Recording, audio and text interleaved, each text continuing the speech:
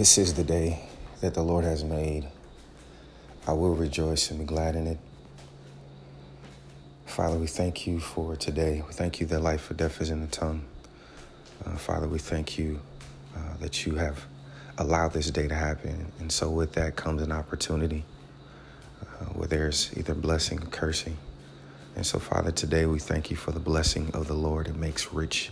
With it, there is no sorrow. And Father, we thank you that, Father, and we are asking, Lord, for you to have your way today. And Father, we know that your thoughts concerning us, that they are good. That, Father, you forgive us each and every day for the things that create distance between us. And so, Lord, today we ask for your mercy. We ask for your grace. We ask, Father, yet again for you to cover us. And so, Father, with that covering, we ask for restoration. Restore us to a place with you, Father, that we can hear clearly, that we can make decisions that will impact the future of our children, that will impact the future of this country. Father, we know that the enemy has come, but like a flood, you have lifted up a standard against it.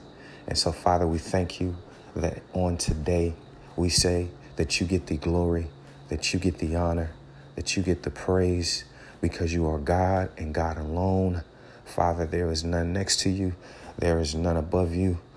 And Father, we thank you that today, Yeshua, that we give you praise. Father, we thank you, Lord, for give us the opportunity to come before you, Father, just as we are, Lord, covered in flesh and sin and deceit.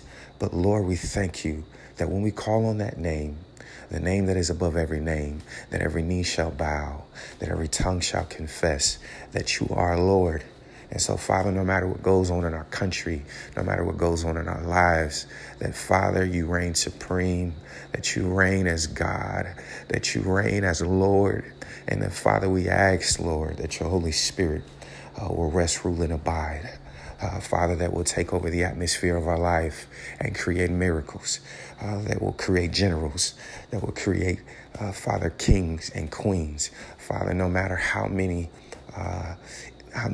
the enemy comes, that, Father, we thank you that your Holy Spirit is here to help us. And, Father, that your word is here to guide us. And so, Father, we lean not to our own understanding. Lord, we acknowledge you in all of our ways, and we know that you shall direct our path. And so, Father, we thank you that that path is clear, that that way is straight. And so, Father, we set our face like a flint. And as the deer panteth after the water brook, so does our soul pant after you. Father, we are seeking you. You said seek and you shall find. You said knock and the door shall be opened. And so, Father, today we seek. Father, today we knock. Lord, we knock. We pray that you hear us. We pray that you respond.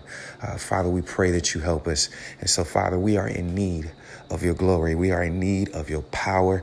We are in need, Lord, of your guidance. And Father, we look to the hills from whence our help comes. We know our help comes from you. We know the divinity comes from you. The divineness comes from you.